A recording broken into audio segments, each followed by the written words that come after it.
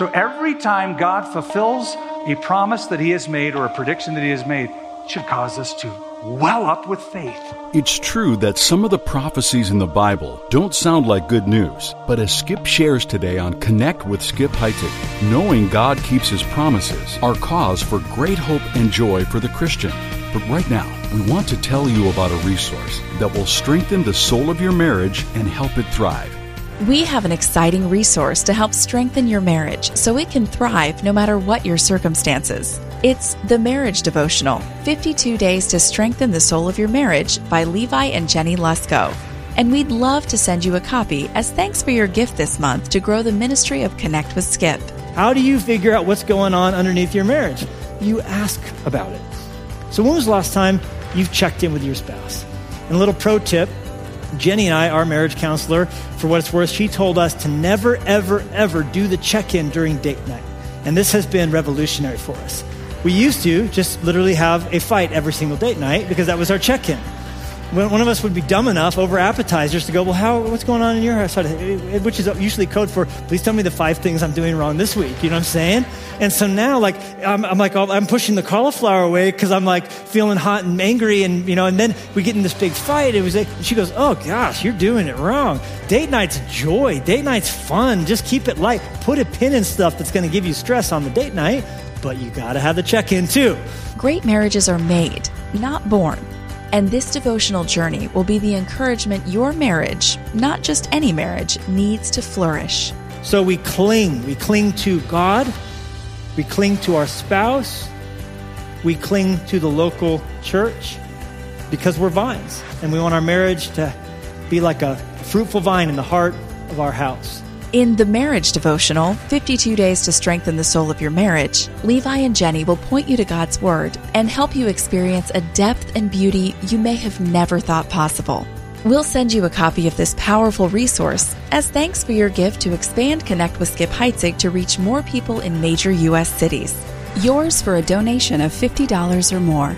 Just call 800-922-1888 or visit connectwithskip.com/offer. That's connectwithskip.com/offer. Let's join Skip now as he looks at Daniel 11. Let me tell you how it was divided, because this is important. Cassander took Macedonia and Greece, the kingdom of Alexander's father. Lysimachus took Asia Minor, modern-day Turkey, and the Thracian Empire. Seleucus took Syria and Babylonia. And Ptolemy, spelled with a P and then a T, Ptolemy, the 4th general, took Egypt, North Africa, and Arabia. That's how the kingdom was divided. So we have in chapter 11, the regents of Persia, the ruler of Greece. Now we come to the rivals north and south. Now, if you'll look at your Bibles, beginning in verse 5, all the way to verse 20 is the longest section in the chapter. And that's because the kings north and south are the kings that directly affect Israel. Now, they all directly affect Israel because Alexander took over the world. The Persian Empire had taken over the world. So they all affect Israel because they were in charge of them. But I mean directly affect Israel. Because we're dealing with the nation north and south of Israel. By the way, geography in the Bible is all relative toward Israel. When I was a kid, I remember in school, a teacher showed us a world map of the world. You know what country was right in the middle? America. That's what we think of ourselves. We're right in the middle. We're it. On God's map, Israel's right in the middle. In fact, he says as much. Ezekiel chapter 5, verse 5, God says, and I quote, "See, I have set Jerusalem in the midst of all the nations that are around her." In other words, I put Israel right smack dab in the middle. That's why in the Bible, north, south, east, and west are always relative to the nation of Israel. That's why in Jewish writings like the Midrash and the Mishnah, there are sayings like this one. The land of Israel is at the center of the world. Jerusalem is at the center of the land of Israel. The temple is at the center of Jerusalem. That's their way of saying the temple in Jerusalem at Israel is the navel or the epicenter of the planet.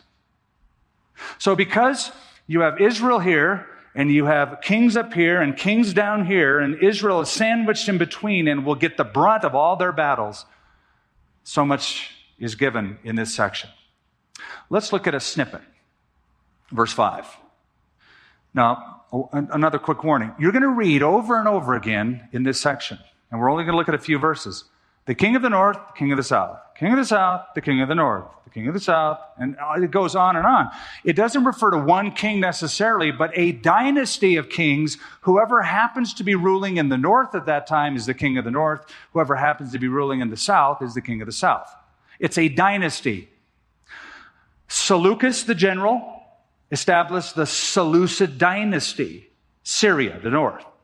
Ptolemy established the Ptolemaic dynasty, Egypt down in the south. Verse 5. Also, the king of the south, that's Egypt, that's the Ptolemaic Empire, shall become strong, as well as one of his princes, and he shall gain power over him and have dominion. His dominion shall be a great dominion. And at the end of some years, they shall join forces, for the daughter of the king of the south shall go to the king of the north to make an agreement. But she shall not retain the power of her authority, and neither he nor his authority shall stand. But she shall be given up with those who brought her, and with him who begot her, and with him who strengthened her in those times.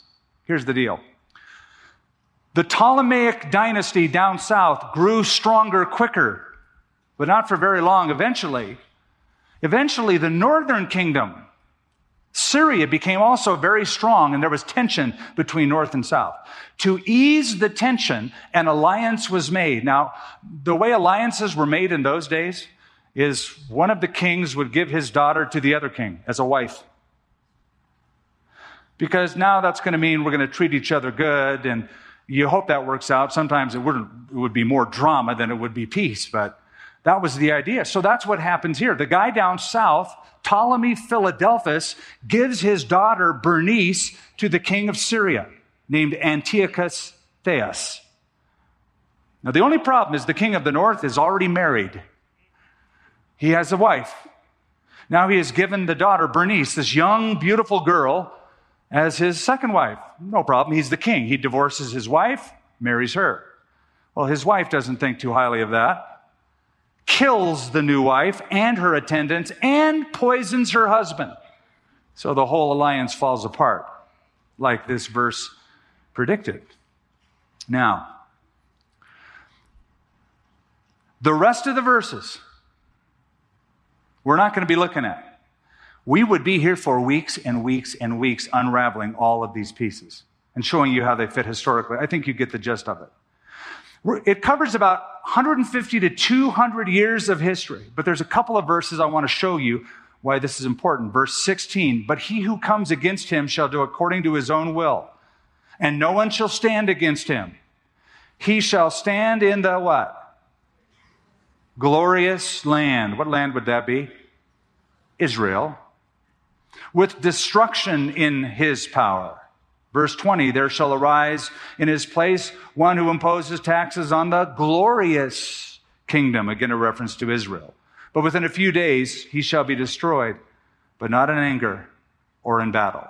What I want you to see is the reason so much is talked about here is because all of the intrigue, all of the conspiracy, all of the wars, all of the bloodshed between north and south have Israel in between them. So when one king wants to attack the other king, they have to go through Israel. So for hundreds of years, Israel would be sandwiched between the hammer and the anvil, getting beat up by these kingdoms. Now this happens for years and years until one particular king, and he is written about and given more space than any other single individual in this chapter. One northern king in particular, the eighth in that line or that dynasty of the north. The eighth Seleucid king by the name of Antiochus IV, which takes us to the fourth and final division, the rogue of Syria. Verse 21, look at this. And in his place shall arise a vile person. How'd you like to have that as your introduction? A vile, despicable, wicked person. Da-da! To whom They will not give the honor of royalty, notice, but he shall come in peaceably and seize the kingdom by intrigue. Verse 21 to 24 describe Antiochus IV rise to power. He was an illegitimate king. He had no right to reign. He seized the throne by flattery. In fact, that's how he kind of ruled. He would see cities he wanted or people he wanted, and he would come with all hearts and flowers and be sweet, always with the end game of taking them captive and being in charge. That's how he got to the throne. In fact, he called himself, ready? Theos Antiochus Theos Epiphaneos, which means, loosely translated, I am God, most glorious manifest. He had no self-esteem issue, as we've said before. That's the name he gave himself, Theos Antiochus Theos Epiphaneos. Actually, he was Crepus Maximus. He called himself Antiochus Epiphanes, the illustrious, glorious one. The Jews called him Antiochus Epimenides, the madman, because of what he had done to them. Verse 25 through 28 describe his retaliation with Egypt. A peace treaty was signed and it was broken. Both rulers actually broke it. But look at verse 29 now. Let's get into this. At the appointed time, he shall return and go toward the south. So he's up north, moving south, but it shall not be like the former or the latter. For ships from Cyprus shall come against him. Therefore he shall be grieved and return in rage against the holy covenant and do damage. And so he shall return and show regard for those who forsake the holy covenant. Now, by this time, the Ptolemies down south were so sick of Antiochus that they called upon a new superpower looming in the west called Rome to help them. Rome sent a fleet of ships from the island of Cyprus who met Antiochus IV down just outside of Alexandria, Egypt. And they warned him strictly, if you go to battle against this kingdom, you're going to also go to battle with us, Rome. We're going to be allied with them, and we're going to take you down. And then they drew a circle around him in the sand. They said, you better make your decision before you leave the circle. So they publicly humiliate him. Now, he's in a corner, puts his tail between his legs, and goes back home. Now, he's going from south to north. If he's going back home from south to north, what land does he go through? Israel. What city does he go through? Jerusalem. Now, verse 31. Here it is. Antiochus, now humiliated, as it says, and enraged, heads toward home. Verse 31, and forces shall be mustered by him, and they shall defile the sanctuary fortress, that's the temple in Jerusalem.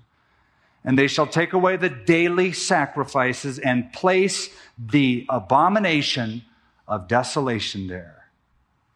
There it is. Now, every time from here on, when we read about the abomination of desolation, this is the primary reference. What Antiochus Epiphanes did is what someone else is going to do coming in the future. The abomination of desolation. Here's what happened historically. Antiochus placed soldiers around the temple area, forbidding people to worship, forbidding people to sacrifice. On one Sabbath, he sent his soldiers to the city of Jerusalem to kill as many babies as they could find. On another occasion, they went through the city of Jerusalem to kill as many women as they could find. He made idolatry mandatory, erecting a statue of Zeus, killing a pig on the altar of sacrifice, forcing the Jewish priests to eat pork, sprinkling the juices of the pig all around the temple, desolating it, desecrating it. And then he made nudity public, taking what he called athletes and parading them nude in full view of the Temple Mount area. Just totally, in a filthy manner, desecrating the temple. In verse 32, those who do wickedly against the covenant, he shall corrupt with flattery. Those are those who helped him do it, who were actually Judean Jews. But the people who know their God shall be strong and carry out great exploits. It's always been one of my favorite verses of Scripture. I didn't really know what the context was until much later. I'll tell you what it is in a moment. And those of the people who understand shall instruct many, yet for many days they shall fall by the sword and flame, by captivity and plundering. Now when they fall, they shall be aided with a little help, but many shall be joined with them by intrigue. Those who aided with a little help, those who trust their God and do great exploits, is a reference, I believe, to the deliverers who would come. A group of Hasmonean priests led by Judas Maccabeus, who revolted against the Syrians and reestablished proper worship in the temple. That is still celebrated to this day in the Jewish feast of Hanukkah. Hanukkah is all about driving out Antiochus Epiphanes and the Syrians and reestablishing worship on the temple. So, poor Daniel. Man, he's like 86 years of age, and he's mourning and weeping because Israel isn't the glorious nation and capital like it once was. The people have gone back, but only a few, and the work has stopped, and he's praying and mourning and fasting, and the angel comes and goes, I've got your answer, Daniel. You're probably not going to like this. But the 70 years of captivity are up. But there are more conflicts yet to come. Because after this 70 years will come a Xerxes, and then an Alexander, and then rivals between two kingdoms for a couple hundred years, till eventually an Antiochus Epiphanes who will utterly obliterate your people. And that will happen all the way to the end. Now, by now, I hope you're wondering, why would God allow all that to happen? I know Daniel was thinking that. And so verse 35 tells us, and some of those of understanding shall fall to refine them, purify them, and make them white until the time of the end, because it is still for the appointed time. Daniel, God is going to use this suffering. Would you agree that nothing is effective in driving people to God like suffering? Nothing gets our attention. Nothing drives our eyes upward. I know we hate it. We'd all vote against it if we could eradicate suffering in all of its forms today. But God uses it. And that's why Peter said in the New Testament, the trials of your faith have come so that your faith, more precious than gold, though refined by the fire, may be proved to be genuine. Now I want to close with a question. Why the detail? You got to understand, of all the chapters of Daniel, I was least excited about teaching this one until I got into it. Why the detail? Why this king and that king and this, all these detailed events? 3 reasons. Number 1, to highlight the survival of the Jewish people. They shouldn't exist. They have been hassled and hounded. They should be out of existence. But they exist. Jewish survival is miraculous. Here's just a sampling of history. 50,000 Jews were killed in Seleucia. 20,000 died in Caesarea by the Syrians. Antiochus Epiphanes killed 80,000 on this event that I told you about, sold 40,000 as slaves, and took 40,000 as prisoners. In 70 AD, the Romans entered Jerusalem and killed 1,300,000 Jews. The Emperor Constantine outlawed Jews, killing them, cutting off their ears, dispersing them. In the 5th and 6th century, Jews were forbidden to hold public office in Europe, and over 60,000 were killed. In 633 AD, with the rise of Islam, in the Arabian Peninsula, Jews were slaughtered even to this day. The Crusades of the 11th century, the Christian Crusades, the motto was, kill a Jew and save your soul. Many of them were slaughtered in the name of Christ. In 1350, the Black Plague in Europe happened. Jews were blamed for it, and half of them were killed because of it. In 1492, in Spain, when Columbus sailed the ocean blue, 80,000 Jews were pushed into the sea. Most of them died by exposure. World War II, the Third Reich, Adolf Hitler, and the Nazi regime exterminated 6 million Jews in a Holocaust. There is no reason they should exist, but they exist because of this angelic keeping that goes on in heavenly places. Queen Victoria asked her prime minister, show me one thing that proves the Bible is true. The prime minister said, the Jew. madam, the Jew. Second reason the detail is given is to highlight the similarity of the Antichrist. We're going to read next week in the last 10 verses of this chapter about somebody else who is coming. And Antiochus Epiphanes is the prototype of that Antichrist. That's the second reason. Here's a third reason, and I close with this. Because it highlights the sovereignty of God. I love it when the Bible shows off God's track record. And we see 135 predictions fulfilled that are mentioned in 35 verses. That's God's trademark. In fact, so often in the Old Testament, God says to the false gods, I can do what you can't do. I'm going to predict this, and that. Can you do that? No. Can any of your false gods make the kind of predictions I can make? No. So every time God fulfills a promise that he has made or a prediction that he has made, it should cause us to well up with faith. Every tomorrow has two handles. Handle of anxiety, the handle of faith. Most of us like to grab the handle of anxiety. I don't know what's going to happen. I don't know what's going to happen. Okay, so you don't know what's going to happen. So what? Every time God fulfills a promise that he makes, it should move us toward that handle of faith. Because the thinking person will say this: if 135 prophecies that verifiable are found in 35 verses, then I think the rest of what he says is also going to happen. Like Jesus is coming back, and like the kingdom age is going to come, and heaven is a real place. That's what it should make us think.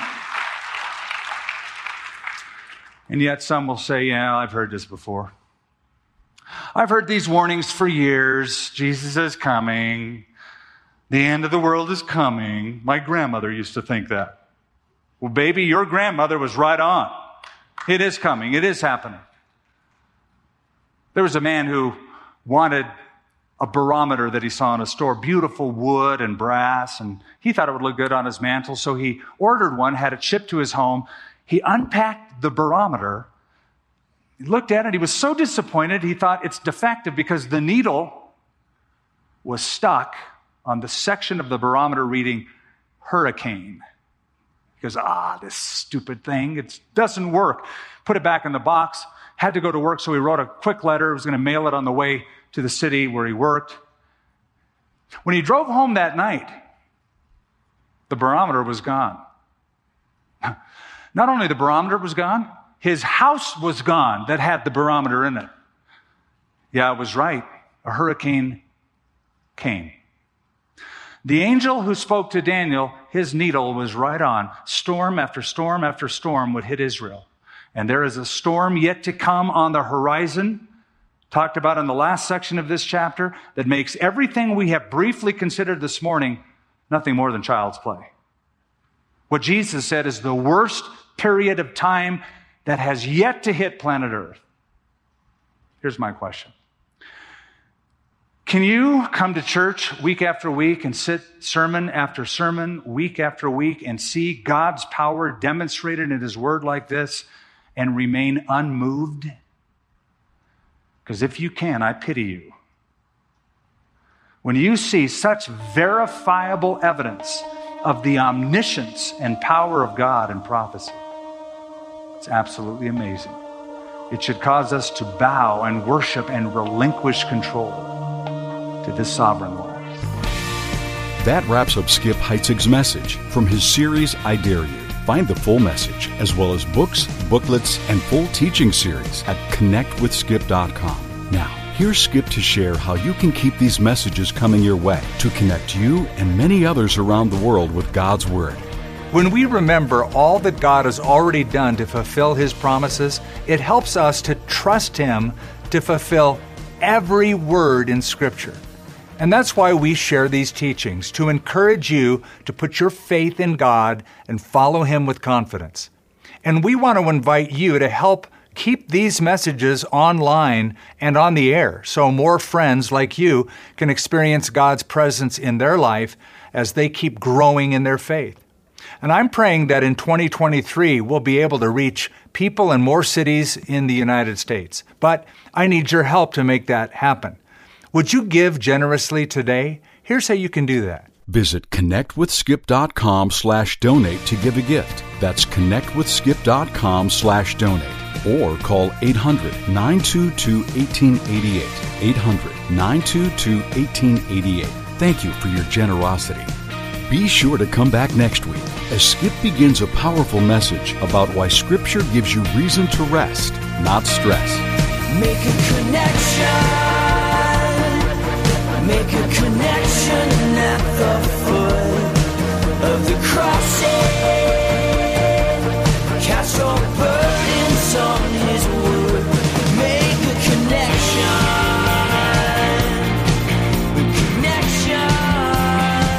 Connect with Skip Heitzig is a presentation of Connection Communications, connecting you to God's never-changing truth in ever-changing times.